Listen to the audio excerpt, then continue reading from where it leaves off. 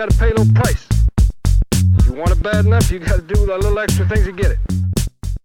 Welcome to the 11 Personnel Podcast, your favorite Rams podcast. I'm your host, Jordan Rodriguez, and with me, as always, my fabulous co-host, Rich Hammond. Rich, how we doing? Jordan, Happy New Year. Happy New Year. I'm not sure for the Rams fans that it felt a whole lot different 2022, but that's just going to be the case here for a little while. And then we can all turn the page and maybe celebrate New Year's Day like next Monday or something. Then it'll feel like a new year. That feels more like my schedule, my internal clock. That feels more like New Year to me. What is the day after the last game of the season? What a strange run here. Like, I mean, I don't want to get too inside baseball here. Like, one thing I've learned over 20 years is that people don't care about our schedules too much, but my goodness, like working Christmas Day, working New Year's Day, I think you got to practice on Thanksgiving. Like this is like the nightmare schedule, but I think I saw, because of like leap year, this isn't going to happen again until like 2033 or something like that. So at least there's that to enjoy, right? You won't have to deal with that for another 12 years or so. But well, Jordan, I don't know. I mean, we sit here every week, right? And obviously, it's another Rams loss. It's a loss to the Chargers. Nobody's happy about it. To sit here and kind of really spend a ton of time dissecting the game itself and what went wrong and who did this and who did that, I don't know whether there's a whole lot of point to that. Let's be honest. The problems were the problems. Have been the problems, were the problems before, are the problems now. Exactly. But the one thing that I think we can take away here, and I can't imagine what it's like to write off of some of these games, but the point, major parts of points of your column that ran on the Athletic app and website, everybody should check it out now if they haven't already, is really looking forward to here. And I think what we've talked about the last couple of weeks is, what can you learn from these games? What can you apply for the offseason, applying into next season? And Jordan, I thought you had some really good points in your column about the defense in particular. And again, we're not going to get into Raheem Morris and the scheme and who did this. I'm not talking about that. I'm talking about what they can apply from these games, what they can learn from them, what they need to change in the offseason, whether it's personnel, maybe even some scheme stuff. Yes. They've been playing here without Aaron Donald, which obviously makes things very difficult. You don't have the best defensive player in the world on the field. It's going to make winning games a lot harder. But I think, Jordan, that maybe it's an opportunity to see, without Aaron Donald out there, how this defense looks, how these particular players perform, how they do fit in once you do get Aaron Donald back on the field. And the entire point of this is to build your defense around Aaron Donald. So, Jordan, you wrote some of this, so I apologize for making you repeat some of it. But for our audience here, what do you think the Rams are learning, both about that defensive front and maybe even that outside pass rush that they can take into the offseason and learn lessons from? Yeah, so I think I'll start with the interior, because it was that was pretty much the clearest problem last night. We're recording this on Monday afternoon, and that was pretty much the clearest issue. Was, for really the first time all year, a team was just really successfully running the ball against this group. Now, they've had some sporadic moments where like a mobile quarterback has attacked them in certain ways and been successful, or they've had that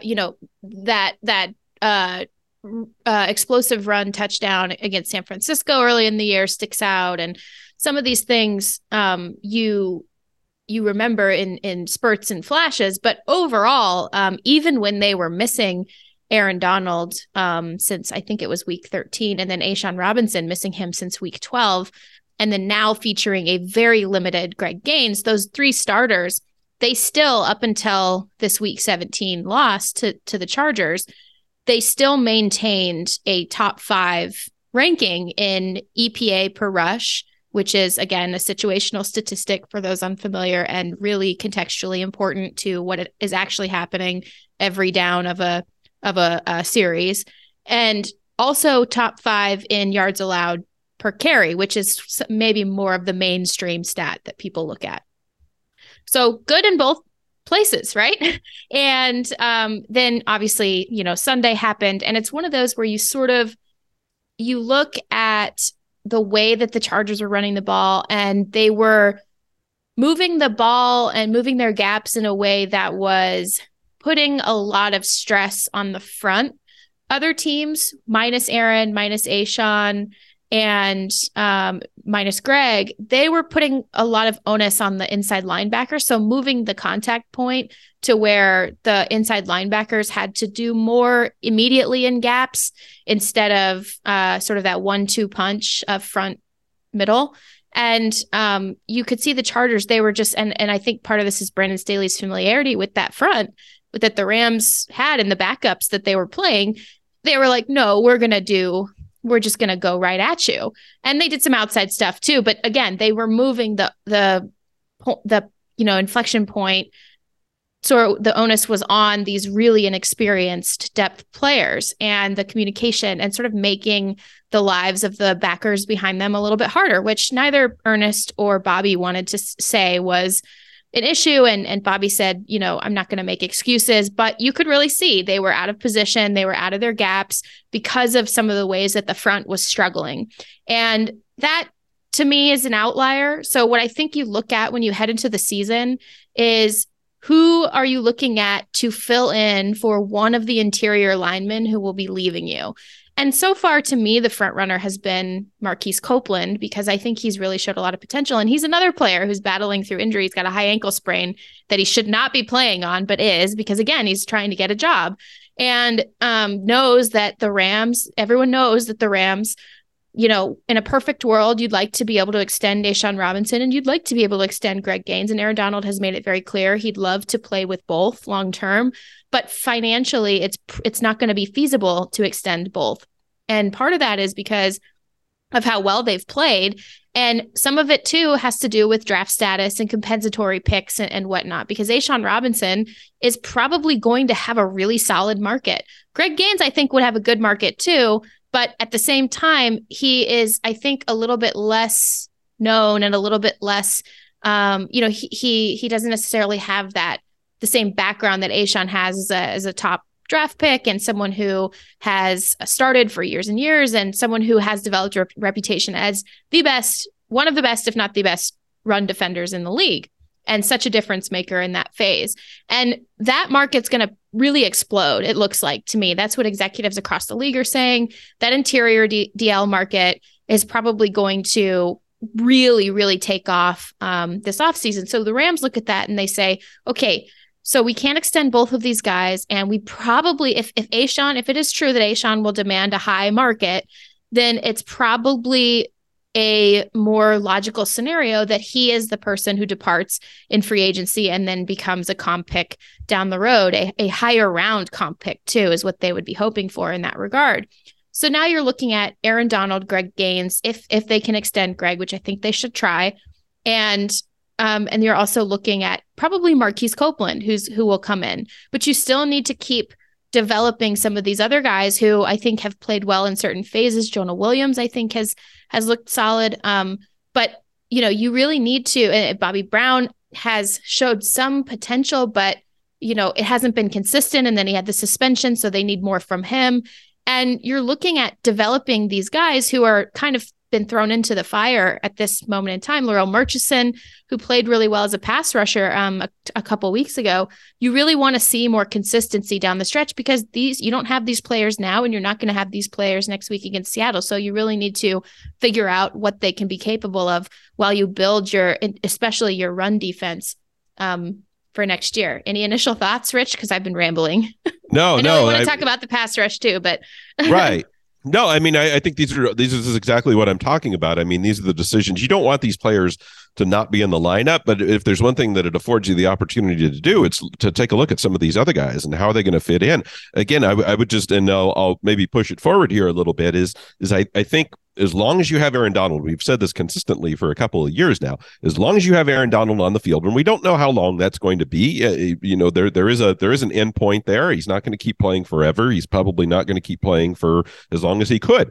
But as long as he's there, he is the focal point. He's the sun that defense is going to revolve around. And I know Jalen Ramsey's in that conversation also, but we're talking specifically about the defensive front here. And I think that the thing you have to get right, the A1 on the list, is how do you build around that? Whether it's the specific players and their skill sets, whatever it may be, how do you complement Aaron Donald the right way? What choices are you going to have to make there? And I think, as you said, Jordan, some of that is going to be with the interior and figuring out who you can afford and who the best player is to put next to Aaron Donald. But as we've seen in the past, and going back to the Super Bowl run last year, that also has to be complemented on the outside. And that's one thing I think you can consistently say here, is that the Rams haven't had that. And so what can we learn? I think I know the answer here without asking the question, but I mean, what can we apply in terms of that outside rush, in terms of complementing Aaron on the outside, that can really improve this defense going into to next season? Yeah, so it's really interesting to me, because the one thing that teams could not do all year on the Rams is run the ball. And so that put offenses in sort of this compartmentalized space where they also knew that the Rams were going to cap explosives. We've been over ad nauseum as to why, but as a quick repeater, explosive pass plays, explosive run plays, as defined by teams and professional analytics companies. And like I said, not sort of the mainstream front page of your Google stats, actual stats, analytics and statistics, are pass plays of 16 plus yards and run plays of 12 plus yards. You could also do like 10 and 20. That's, to me, a little bit lazier within the context of football, but pass plays of 16 plus, run plays of 12 plus. So we know that those plays, they triple. If you have just one of those plays on a drive, it triples scoring rate, whether it's a field goal or a touchdown. Pass plays especially. And you haven't been able to run the ball against the Rams, and they've been capping explosives. So what have they done? Okay, so teams have decided, since there's only one way to beat this team, that's the way they're going to spam, which is the quick game down the field. Very disciplined for a quarterback, uncomfortable for a quarterback. Aaron Rodgers said a couple weeks ago he absolutely hated the way the defense played him and forced him into those little compartmentalized spaces. Really tough for a quarterback to be patient, really tough for a quarterback to stay disciplined in that space. And it's really, really reliant on making no mistakes, and no mistakes from playmakers, not just the quarterback. So the Rams try to flip the probabilities in that regard, because they also knew that they weren't scoring. The problem is when it becomes the only way that teams can beat you, and you also are not pass rushing consistently, the Rams have had the worst pressure rate all season, and it correlates directly with teams getting the ball out at record speeds against them, because again, there is only one way to beat them, and they can't consistently rush. Then you're thinking about different ways to bring pressure, because you're not getting pressure, and teams are getting the ball out quick, because not only are you not getting pressure consistently, you don't have a lot of ways to do it, because you can't consistently rush 4. So now, you start sending different blitz options. Well, who are the players you use to blitz with? Inside linebackers, safeties, and cornerbacks, right? And so now you're taking away extra players who could better hold the integrity of that cloudy match zone, especially in the underneath concepts, especially in the roving concepts that they'd like to be playing with, that have sort of feature underneath players that are in what looks a little bit more like a man, is still a zone, but looks a little bit more like a man concept. If those players are being sent to pressure, or like I explained in the comment section of my column, if those players are, sent forward and creating voids behind them, those voids become available for the quarterback to hit, if you can picture that in your head. And then the other problem becomes, if you're not rushing 4 consistently, getting pressure with 4 players is what we mean by rushing 4. If you're not rushing 4 consistently, and you can't effectively do that to the point where they know you'll become dependent on blitz pressure, et cetera, and they can get the ball out quick, not just to beat that kind of pressure, but also to hit those voids, then you're like, okay, so we still know that what we can do is not give a quarterback his A+ option. And the way you don't give a quarterback your A+ option in the coverage is you don't offer him the idea of explosives. You don't offer him the isolation matchups. You play that, like I said, you play that shell zone, and you're supposed to swarm to the ball and tackle, which is very important and been an issue. And you're supposed to tackle, and you're supposed to come downhill very hard outside of that, out of that cushion, and hard into whoever the pass catcher is, whoever the ball carrier is. And the cushion sort of alleviates some of the stress that you're, putting on your defense because you don't have a pass rush, because the quarterback is, you still want to take away some of his choices, and a zone, this match zone, can do that, especially when you have players who are not necessarily man coverage players. Jalen Ramsey, who is an outstanding man coverage player, has said that he feels better when he's playing zone concepts, and does, has wanted to be in this role that he's in those zone concepts, because he can do more, because he affects more of what the quarterback is limited on the other side in doing. He affects the game. But the problem is, like, I have to say, like, this is not the type of zone that they're supposed to be playing. So, like, that's the nuance here, guys. And it's just like, I understand that not everyone will, like, hear this. I mean, you guys are all listening to it, but I understand not everyone will hear it. And there's multiple things that are true that we've said all year. Like, this is not the type of zone that this defense is constructed to play. The way that you've actually, on the converse, the way that you've seen Brandon Staley's secondary, even minus some playmakers, work the different coverage structures that they've done and sort of shape-shifted against a variety of teams. That's what this is supposed to look like. But I posit that they're getting way better pressure on the quarterback. And yes, he sent a couple blitzes against Baker Mayfield to test him out and test out the communication a little bit yesterday. But overall, this defense is at its best, at its most functional, when you can play a really aggressive match zone, which a lot of people don't consider actually looks a lot like man, the way that if you're literally supposed to constrict downward out of the shell and match on top of routes, which means you are jumping over routes, you're matching on top of routes. And it's kind of like the near interception. I forget the player's name, Baker Mayfield, where the player, the DB, was sitting right on top of the route. I think it was in the second half. Yeah. Taylor maybe he was sitting right on top of his near pick. Could have been a pick six.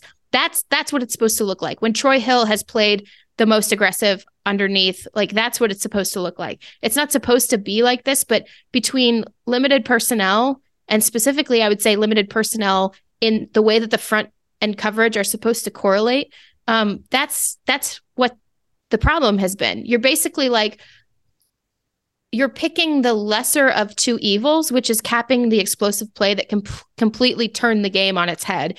And especially when you have an offense that overall, yes, I know they dropped a 50 burger the other day, but overall has not scored points this season. So you have to pick the least of the evils and commit to it and be disciplined and commit to it, because on the other side, things can get really lopsided in a hurry if you are allowing those explosive plays.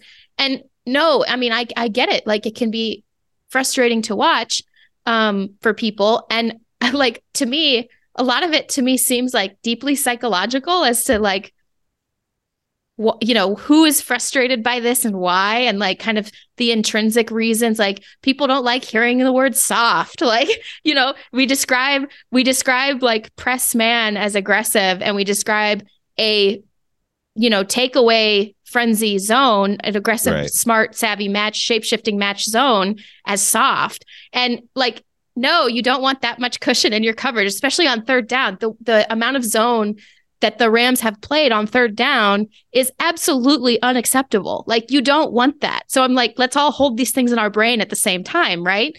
Like, it's unacceptable that they are stuck in this phase, but they cannot make a wholesale shift with the personnel that they have, whether it's up front or in back. And that's why you're going to see, you are going to see people depart in the secondary. I don't think you're going to see a schematic shift wholesale, but you are going to see more of what this thing is supposed to look like if the Rams do what they need to do and go out and get a premier pass rusher on the opposite side of Leonard Floyd, which they also, by the way, guys, they knew.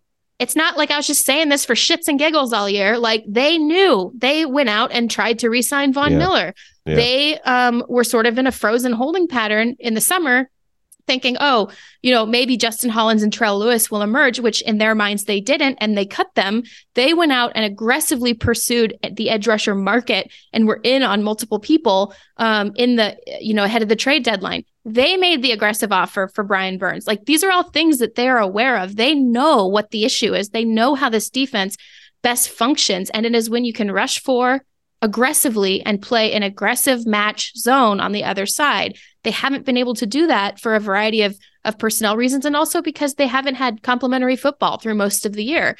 Now, I do believe that they want to get back to that, but they're going to have to make some dramatic changes in the way that they have certain personnel in those different phases between the rush and the coverage. Well, yeah, I mean, this is rant over. I see you have the USC game on in the background, and I'm like, oh no, I'm ranting that I can't. I'm taking Rich away from the Trojans right now, and I'm ranting, and it's all. How did you know that? Actually, because I can see it in your glasses. You can see it in my glasses. Yeah, you see the red.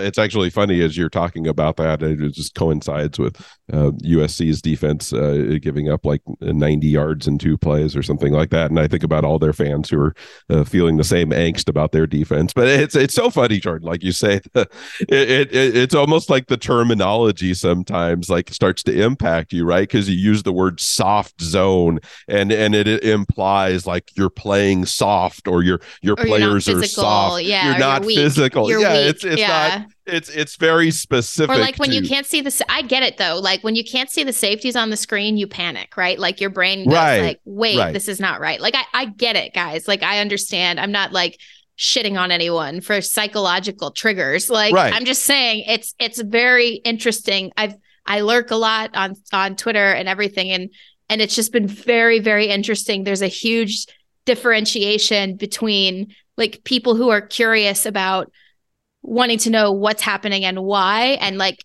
doesn't like what's happening, but still understands why it's happening.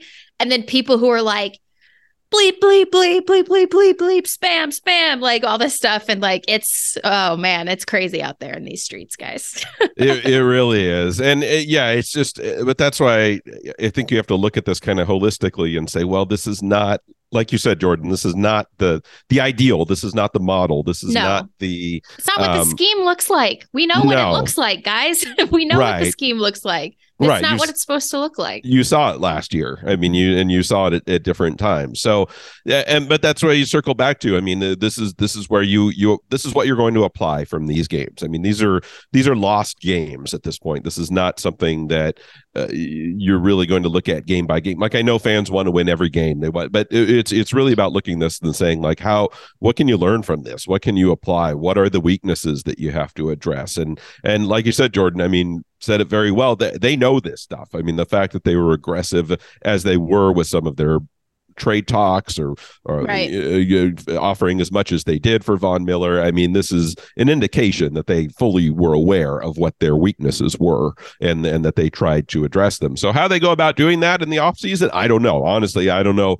I'm going to guess, Jordan, you haven't done a huge deep dive into the draft class at this point, and neither have I. So we can't really speak to that. That'll be a conversation for a month or two from now, but certainly something to be looked into.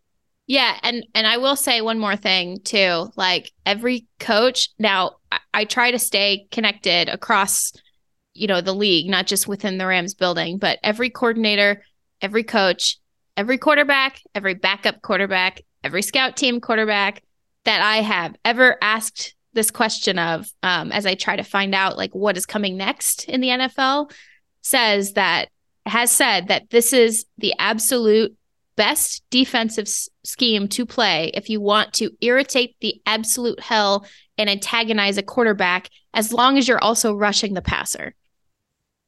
Okay. you go. So that's really telling to me. Right. And then people saying things like, there's a whole rabbit hole we could go down. But basically, I'm not just saying this because it's an opinion I'd like to have. I personally would like to see better play on every side of the ball from the team that I cover on a daily basis. Like, I just, it's more fun that way for everybody, for the players, for the coaches, for the media. It's just better, right?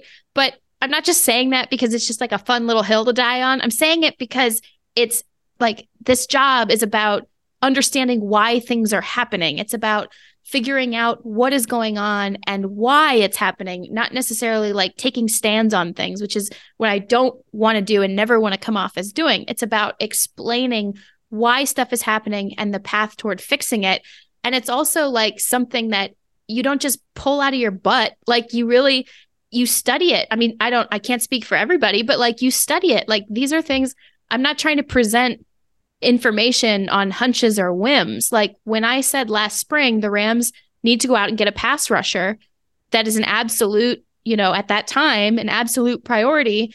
It's because of all of these things that we're talking about right now. It's not because I just think, oh, it'd be really fun to have another pass rusher. Let's try that out kind of a thing. It's because there's an actual strategy and direction and functionality of an interdependent ecosystem that a team is and a scheme is that is absolutely crucial and to understand and to sort of it's just funny. It's like it's not just theory. It's like actual, strategy. Like this is what the strategy has to be.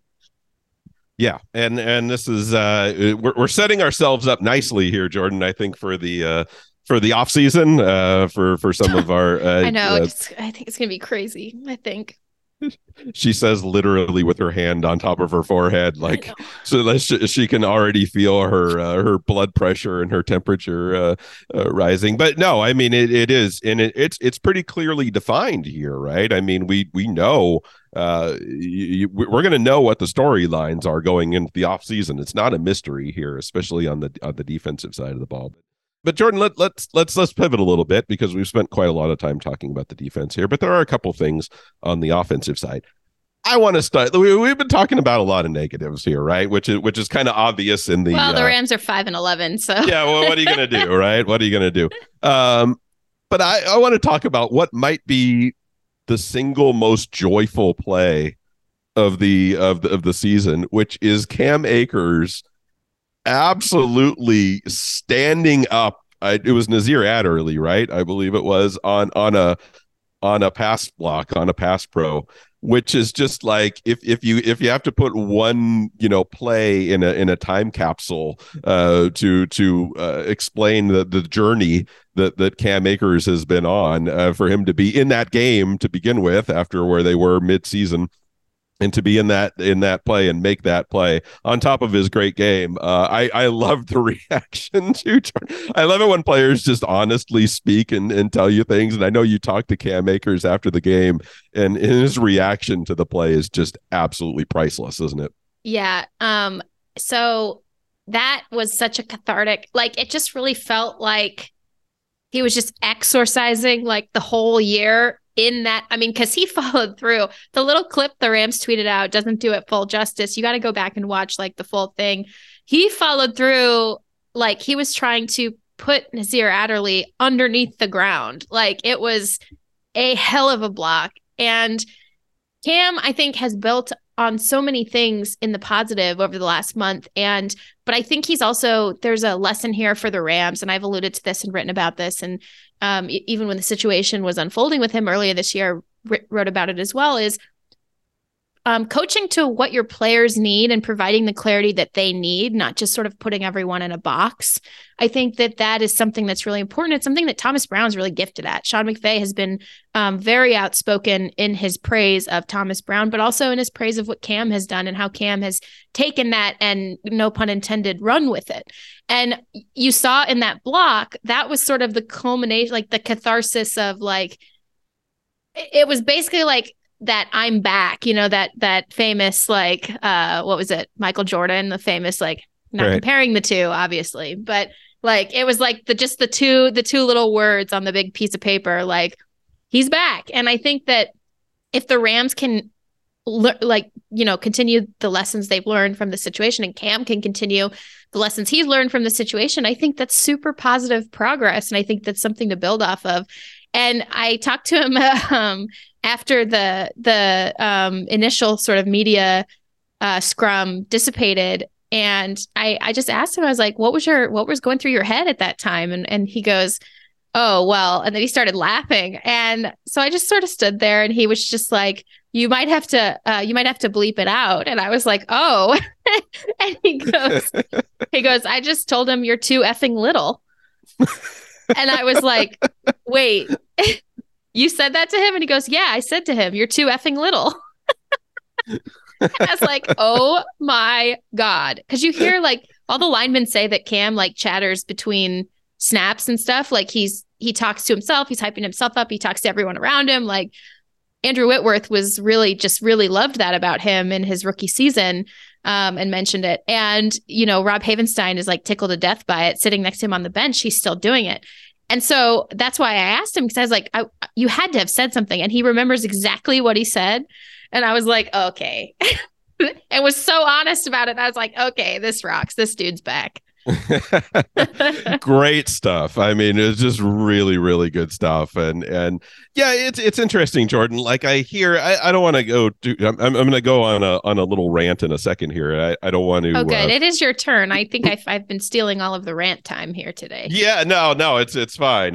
You do a much better job with it than I do. But you hear during the broadcast, and the broadcasters get access to the coaches during the week, and that's a really good thing. It allows them to kind of inform their broadcast, inform their insight, because they talk to coaches and people in the organization. But it also kind of it puts it in a certain color. Like it becomes, the narrative becomes what they hear.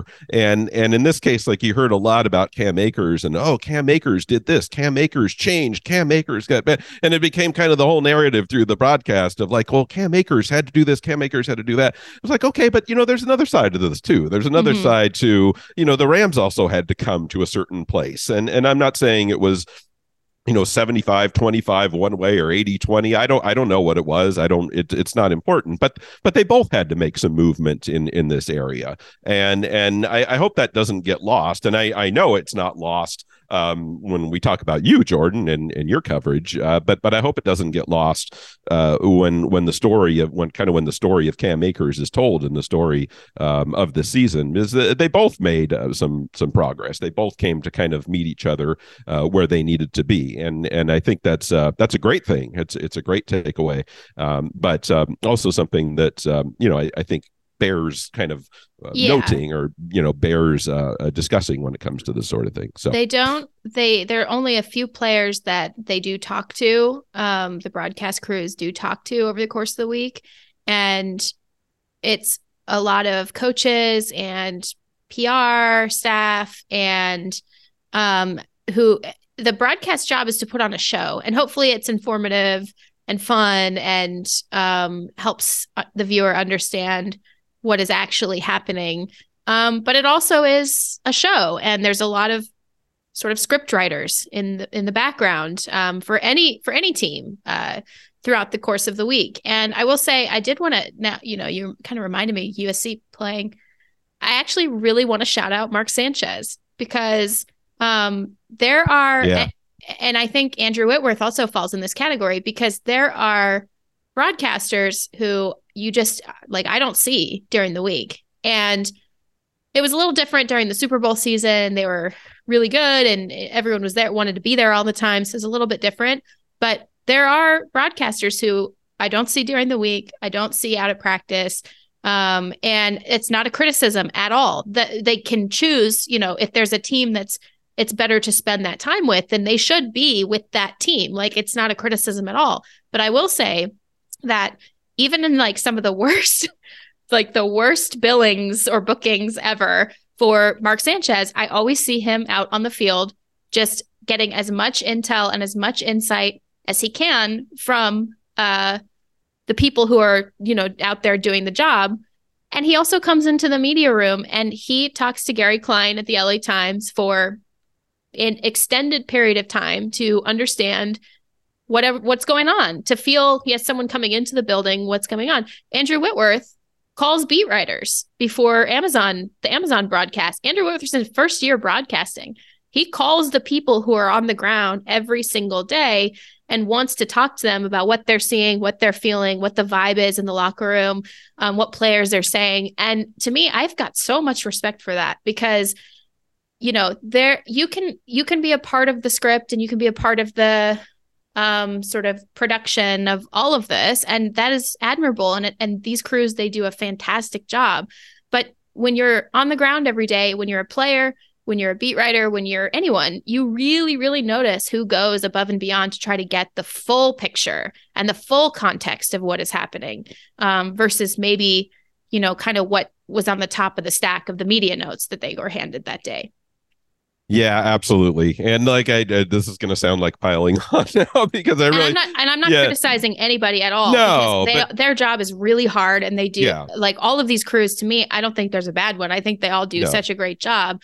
But it is interesting. You do notice, especially, and it's been cool to see like people who are so young, sort of professionally in like the or new to the profession, who are sort of lifting up all the rocks and looking underneath all the rocks. And I just think, to me, that's a cool detail is all. It's not to take away from anyone else, but it is a really cool detail in my mind. Yeah, no. And you can tell. And I mean, especially when you're talking about the analysts and a lot of the play-by-play people, it should be said. I mean, they're also, hopscotching around the country sometimes to do different things. They're doing, college basketball one day, and then they're going to do, something else, and then they're doing an NFL game. So it's not, they might not during the week have the ability to, sit in on practices and things like that, but others do. And you talk about Mark Sanchez as a guy who, and you can tell when you listen to him, when you watch the game, you can tell that he's done his homework on these things, and you can tell the difference. So sometimes it's not what they bring up, but what they don't bring up, as opposed to what the sort of sexy topics are to bring up. That's a great point from others. Yeah. That's a great point. And really, Jordan. So I mean, what I was thinking about here, kind of, as I was watching the game last night, and I brought this up on Twitter, and probably didn't do a kind of a full explanation of it or what have you, but it came up a couple times during the broadcast, this idea of the Rams. I think it first came up in the context of they mortgaged their future, and then it came up a little bit later in the context of I apologize, I didn't write down the specific quote, but it was something along the lines of they don't value draft picks, and it was kind of in the context of why things or how things were going wrong this season, and it kind of bugs me, and I brought it up maybe in a roundabout way that wasn't exactly what I wanted to say, but there's more to it. There's a lot more to it than that. And so I want to start with three things, very specific, right? Rich has his notebook, guys. You're in for a treat. I have notes. Okay. Three things I want to say. First of all, number one, the day the Rams won the Super Bowl, it validated everything that they did. Full stop. We've said that before. The goal is to win the ring. Hundreds, thousands of people retire without winning a ring. If you can win the ring, you win the ring. Drafting is hard. Drafting is difficult in the NFL. There's a reason why so many teams don't get there. You can have the number one overall pick and still not get it right. A lot of times, drafting is hard. There's a reason. I'm so sorry, Rich. Please keep that thought. But there's a reason why universally in buildings across the National Football League, a 33% hit rate on picks is considered successful. That is, you don't pass to sixth grade in life if you have a 33% grade average. Like that is not a good average, but there's a reason why that is considered to be a successful draft class. Continue. No, and thank you. That's important context. And number three of my preamble is that injuries are by far the biggest reason why the Rams are where they are right now. I'm not saying I don't know where they would be if they didn't have this number of injuries. I don't know, but it's very clear that they are at this point primarily because of injuries. Okay, that said, to get into the two topics that were addressed, and I'll start with the other one first. The other one was that the Rams don't value their draft picks. And it can be a flippant comment. It can be something that, wasn't meant to have a ton of depth behind it. But you look at it and it's just not true. And I actually I looked this up without knowing what the answer was. I didn't try to manufacture this. I was genuinely curious to see what the answer would be. I consider, Jordan, and if you don't agree with this, or others might not agree with it, I consider the first 3 rounds of the draft, generally speaking, to be your territory of finding a starter or finding somebody who can potentially develop into a starter. That's not a hard and fast rule. I don't have any numbers or science behind it. It's just anecdotally, it's what's in my head in terms of the first 3 rounds, basically the first 100 picks of the draft, right? Yeah, I'd agree with you there. Okay, good. And again, I'm not saying that's the gospel. I'm not saying that's firm. It's just generally what I think. From 2017 to 2020, those 4 drafts, the Rams had 12 picks in the first 3 rounds. The Chargers, and I used them only as an example because they happened to be the team that the Rams were playing yesterday, and there's a certain geographic sense to it. The Chargers in that same time span have had 11 picks in the first 3 rounds. Now, I fully understand, before anybody starts, yelling at their radio or their radio, like we're on the radio, at their phone or their computer. First round picks are a different story. I understand that. The Chargers had like 3 or 4 first round picks in that span. So I'm not drawing a straight line. I'm just saying, in terms of, if you're going to say that the Rams, quote unquote, don't value draft picks, that just doesn't hold water. You could potentially make an argument that they don't value first round draft picks, although I would even argue against that, because I would say that they just place a different value on them. They use them as assets. They use them as capital. They just use them in different ways. They don't draft players. They use them to trade for established talent, for superstars. So to say that they don't value them, I think, is not quite what you want to say in that situation. Okay. On to the other part. The other part is the strategy that the Rams have utilized. We have said from the beginning, since the time that you've covered the team and me going back to 2017, it is a higher risk strategy. It is a, whatever you want to call it, all in, push your chips in. You are not being meek and mild in this situation. You are going for it. And it does make your margin for error a little bit slimmer, because the one way that you can add players consistently every year is through the draft.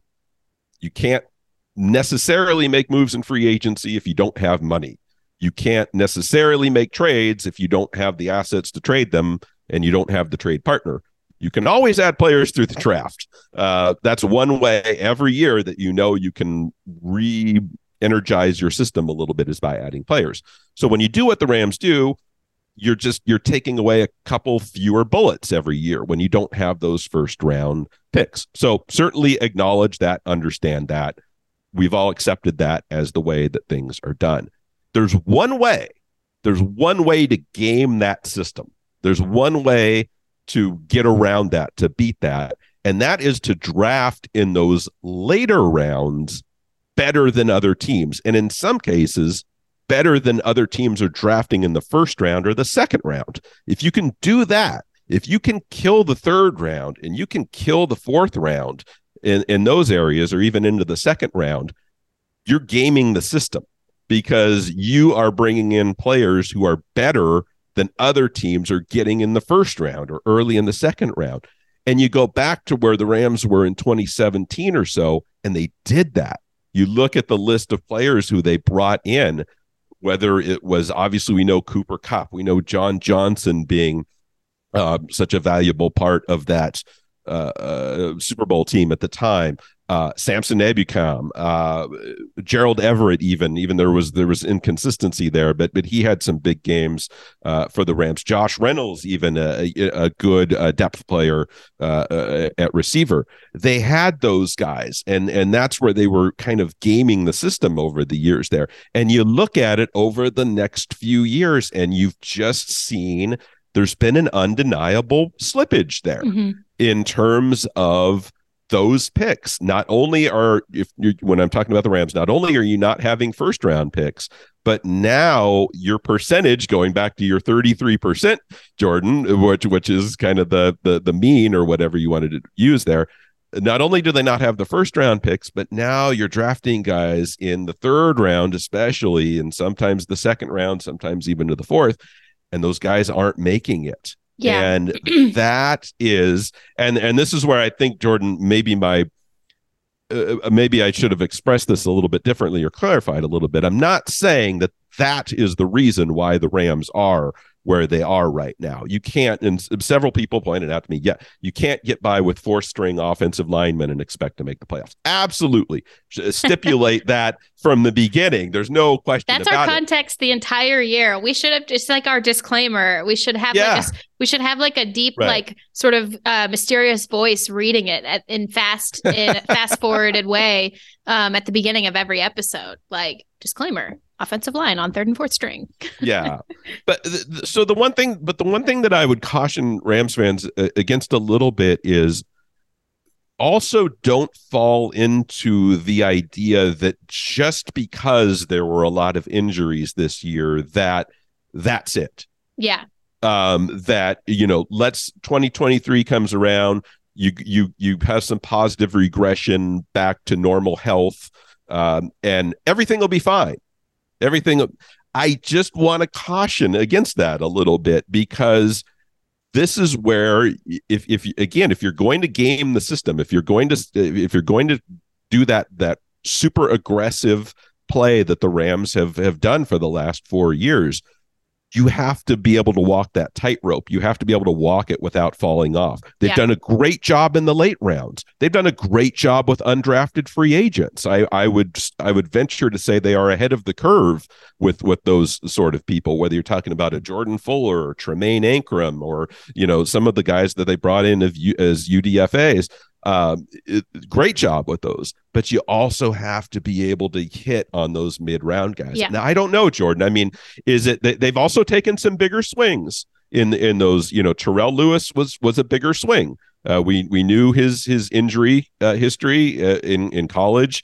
That was going to kind of be a boom or bust pick. Darrell Henderson, you could maybe put him in that category too, as a guy who he could potentially be a game breaker, or he could potentially be a guy who just doesn't have a role in the NFL. And I think it kind of sorted out the latter way in addition to some of the injuries there. So I don't know, Jordan. I mean, we can talk about this more getting closer to the draft, but I don't know whether there has to be any type of adjustment there in terms of how aggressive are you being. I mean, Cooper Kupp was an aggressive pick, and that worked out pretty well. Pretty good. So I don't know whether you can say, well, they just need to go more conservative with their drafting or whatever. But whatever it is, Jordan, I just think they need to be able to hit on those mid, early to mid round picks that they do have. And I do think that is going to be a huge part of getting this thing going back in the right direction again. Yeah, I agree with you there. I think that process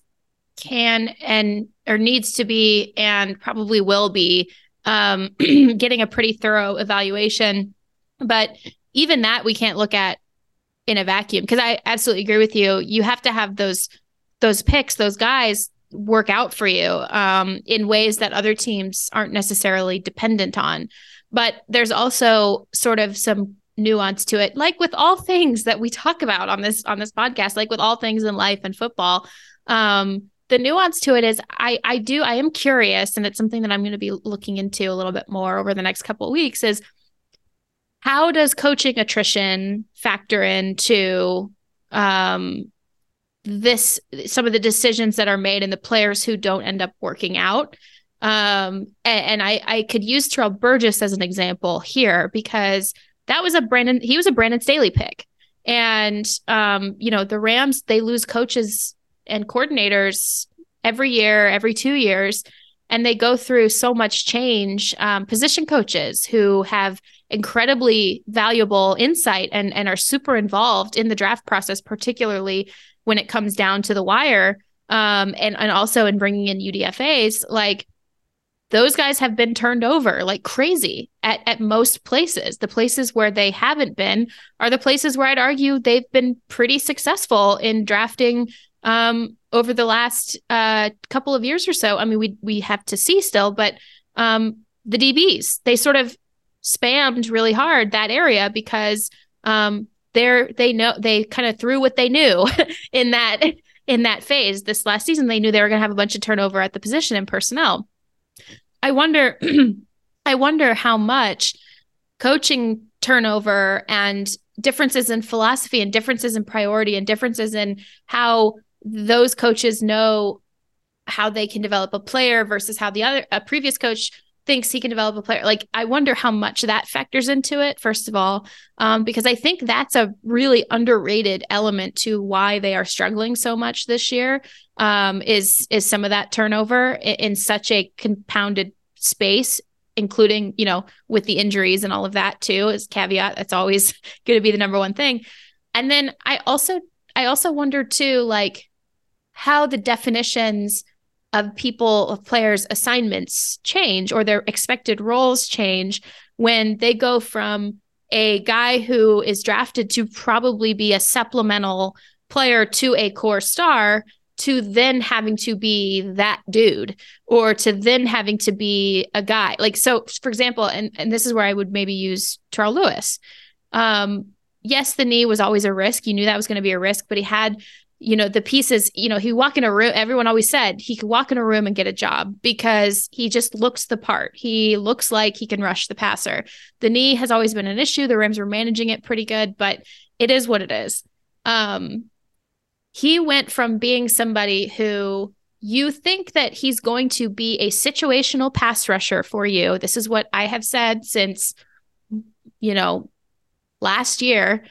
You project that he will be, because of the knee and the pitch count and all that, you project he will only always have to be a situational pass rusher who can make an impact in those situational areas for you, because you also are of the understanding that you, in this defense, you will always have two above average, if not premier, pass rushers plus Aaron Donald. Two starting outside linebackers, two full-time starting outside linebackers, one who can rotate with a situational pass rusher. So you're looking at a 3 deep at outside linebacker always with this defense. And so then you go from, okay, he is going to be a situational guy to, oh no, we missed Von Miller and we couldn't get a pass rusher. And so now we need him to be that dude.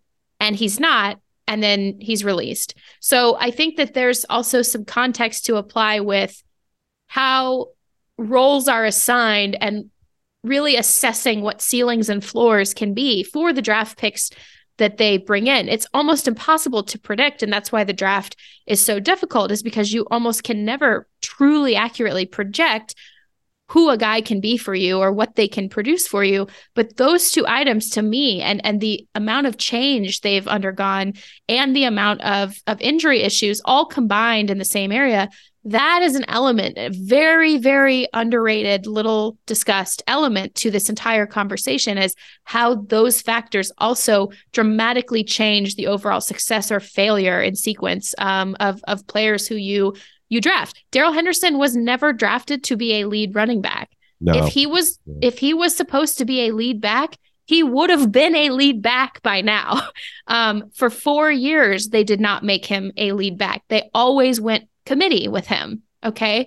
So once you have some issues, 2021, when Cam was hurt and they were trying to figure out how to complement Darrell, and then this year, what a potential committee would look like, when it becomes clear that it's actually a better option to go with a lead guy who is sort of on an upward trajectory despite some of the chaos of the year, versus a guy who no longer fits the role that you had assigned to him, that's when cuts happen. But that's also when it looks like you've had failed draft classes. So I think there's just some, as always, some really interesting, fascinating nuance to all of this. But end of the day, Rich, I absolutely 100% agree that when you do look at it on paper and you look at sort of necessary change and necessary analysis of process, that is absolutely a phase that they need to do a deep study on. Oh yeah, and that's really, really important context, Jordan, and I think circles back to my initial point too, which is drafting is hard. And it's very easy for me or anybody else. That's the shirt Les will wear this year. Drafting is hard. Drafting is hard. And it is, like, I don't mean that to sound, simple, but I mean, it is. It's very easy to sit here on the couch and say, well, they need to draft better. Because it's not what it is. It's not a matter of like, oh, they're just not evaluating guys the right way. Circumstances happen, things change, injuries happen. Like you said, I mean, Darrell Henderson, great example. They drafted Darrell Henderson to be a complement to Todd Gurley. Like, I mean, that's how far back we're going on this, to when Todd Gurley was arguably the lead back in the NFL, and they wanted somebody to come in and be kind of that complement with an E to Todd Gurley, and that's how far back we go on that. So to judge Darrell Henderson, you do have to put it in that context. But again, there is also a certain bottom line element to it, and there's a reason why not all of these GMs make it in the long term. Is that you do, whatever the circumstances are, whatever things change, whatever bad luck you may have, you still got to find a way. Like, you still got to find a way to turn some of those guys into players. And when you're the Rams, it turns up the temperature a little bit when you're also trading away a lot of your first round picks, which again, I don't think it's a bad strategy. And that's kind of where I started with this. Is I get annoyed by the narrative that was somehow put into place that, oh, the Rams mortgaged their future, or, oh yeah, they won the Super Bowl, but this was just destined to be a failure. It's not. It does make it harder, but it is not impossible. It does not set you up for absolute certain failure. And as many people pointed out, if they didn't have injuries, they wouldn't be in this spot. But there's another side of it, is to where you just increase your degree of difficulty in other areas, because you can't waste money. You can't waste roster spots the way that maybe some teams have the ability. They got a little more wiggle room. They don't have the talent that the Rams have on the top end, but they have a little bit more wiggle room in other parts of their lineup and their organization.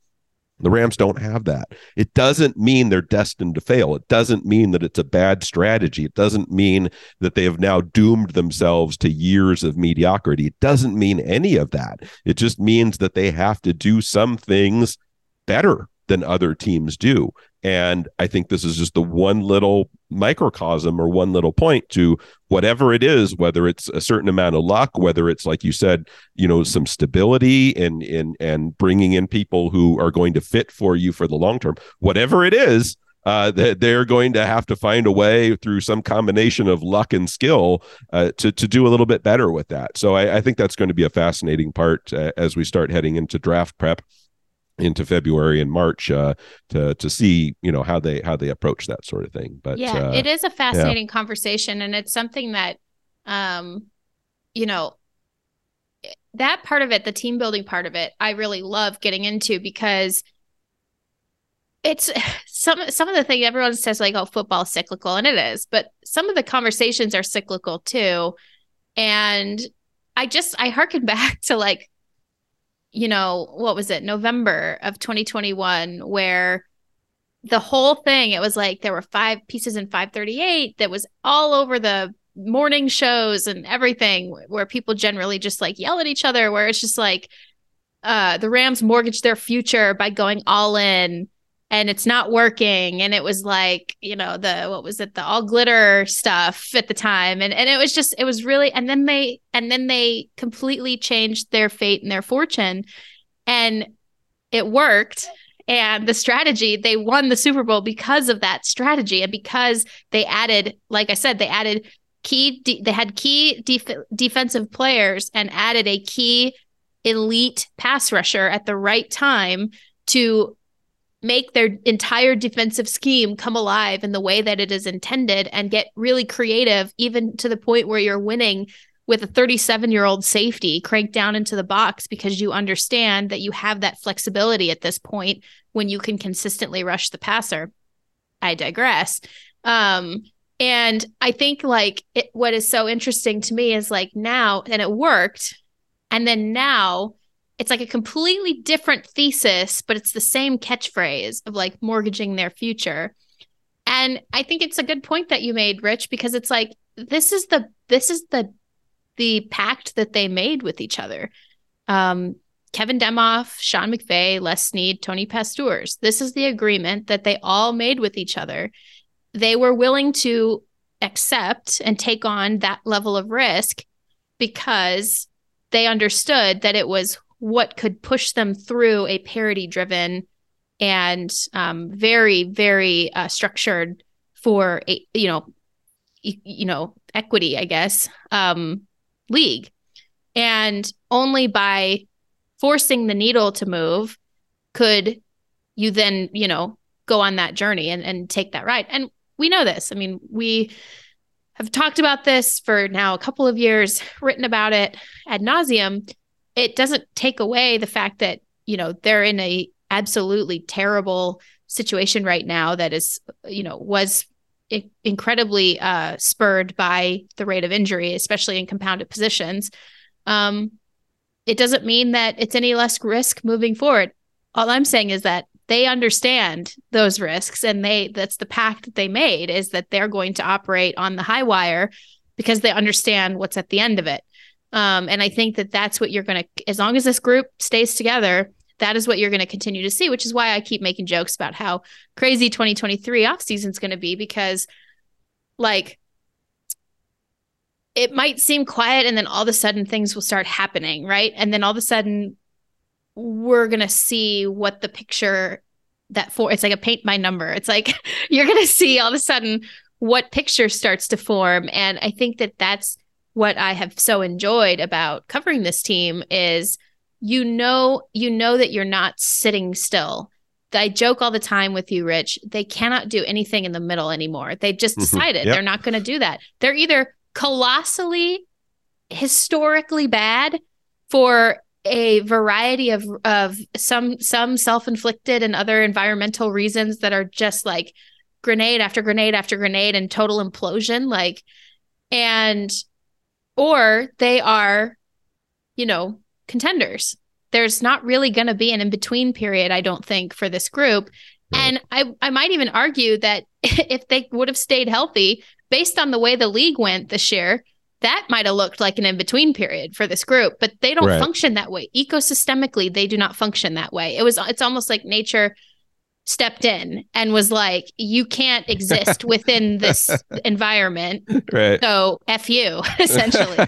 Because I've never thought of it that way. The temerity of their ecosystem is not built to function within that middle ground. Right. I'm going galaxy brain. I don't even care. I really like that. Yeah. But no, you're right. All my, I dropped 2 S words and 1 F word today, by the way. Sorry about that. You and Cam Akers. Yeah. He bleeped it out. Oh, did he? Oh, he censored himself. He's laughing. He was very polite. I was just like, oh man. I don't think he bleeped it out on the field. No. I don't think Nazir. No, but he was very, very polite when he was talking about it with me. It was really funny. He was like, "Ooh, I don't know if I can. You know what? I'm gonna bleep it out." Yeah. Cam knew his mom might be listening. He didn't want to hear about it later on.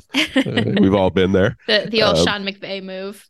Yeah, exactly. Yeah. Oh, it's so funny, Jordan. That's such a good way of looking at it. I've never thought of it that way. But yeah, I mean, everything about the NFL is designed to push you to the middle. I mean, that's the way everything is set up, from the salary cap to the draft to the, roster limits or whatever. It's all designed to push teams to the middle.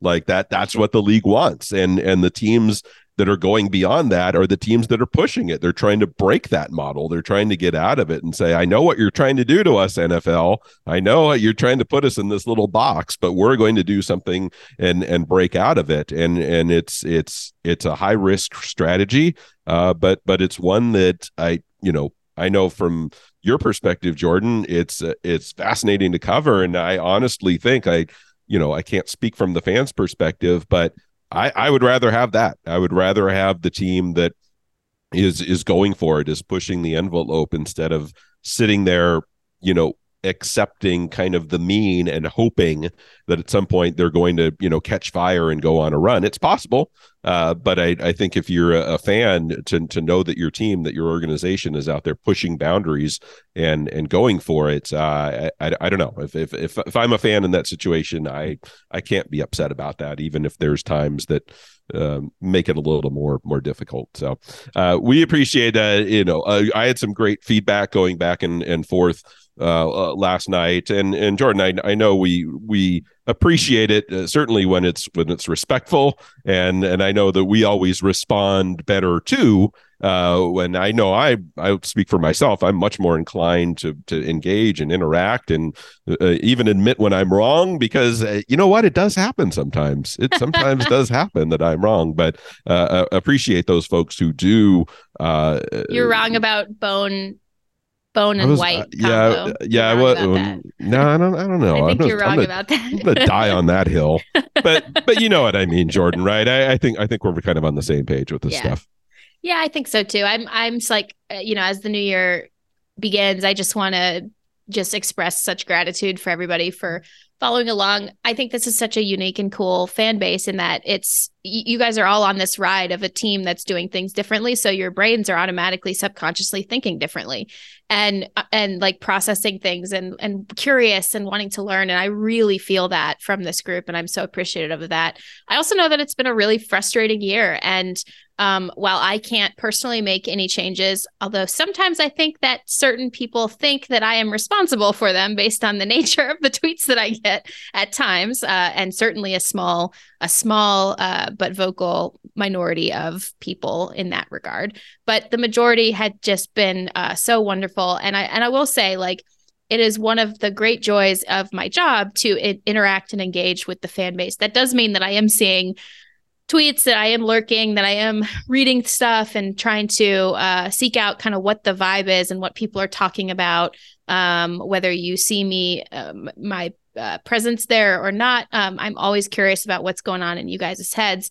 And that said, it means that I do see a lot of the, I think, outliers, which is where it crosses from fair criticism and dialogue into sort of harmful toxicity or some concerning things that I personally have kind of been monitoring. So I think in 2023, I do want to make sure that I'm setting healthier boundaries in that regard, of not interacting with and perhaps even muting or blocking out that type of specific outlier. But again, very, very vocal, very, very small minority of people in that regard, or maybe created account. I don't know, burner account. I don't know if it's even real people, but right.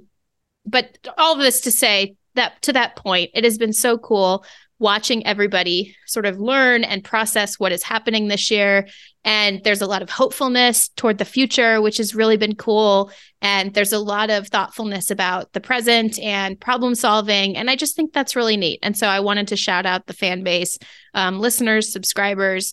And you may not always see me, but I definitely can see and hear you. And for those who have stayed curious and interactive and kind, even when things are hard, genuine, sincere thank you to those people as well. Absolutely. Well said, Jordan. We love interacting with people. I mean, I know I'm no longer on the beat, so I don't want to put myself in the same shoes as you, but I know I always got a lot out of that. And when it can be respectful, and I know people just vent sometimes, like, and I get that, but just, understand that, as Jordan said, we don't have the power to change things. So it's fine if you want to vent a little bit, but the conversations that are civil, even if they're challenging sometimes, are the ones that I really enjoy and get a lot out of. So thank you to everybody who does that, and we'll continue to foster that type of community going into 2023 and keep it really healthy and fun and all of that stuff. And I love it. I love it when people who don't follow me retweet and quote tweet my uniform takes, like, and don't understand the humor behind it. Like, it just, guys. It's a bit. It just brings me such joy when they don't understand the bit. But one more game, Jordan. Rams at Seahawks. There's some stuff at stake there. It'll be raining. It'll be raining. It definitely will be raining. Crossing the finish line, Jordan Rodriguez. Another fantastic season at the helm of the Rams beat. Looking forward to everything that you're going to bring to our readers and subscribers in 2023. I know there's a great story just about to drop, depending on when this podcast gets published and when that story gets published. Maybe those will coincide, but if not, very soon after, that I know our readers are really, really going to enjoy. Thank you to all of our subscribers. And if you're not yet on board, here's the deal. You subscribe right now to The Athletic. Go to theathletic.com/11personnel. We will have you covered for the entirety of the 2023 offseason and pretty much the entirety of the 2023 season. You're going to get all of that if you sign up today. And you're going to make Jordan happy to start off 2023 by getting her favorite thing in the entire world, which is what? A great discount. You guys, anytime you subscribe to The Athletic through the 11 Personnel podcast, you get my favorite thing in the world. Years change, seasons change, people change. This does not change. It's my favorite thing in the entire world. A great discount. Guys, happy New Year. I really genuinely hope it is happy. My New Year is a week from today, which is next Monday after the Rams season officially ends. Wishing you guys all joy and calm and success and peace and kindness to yourselves and kindness to one another. Wishing you lots of caffeine, lots of hydration. See you next time.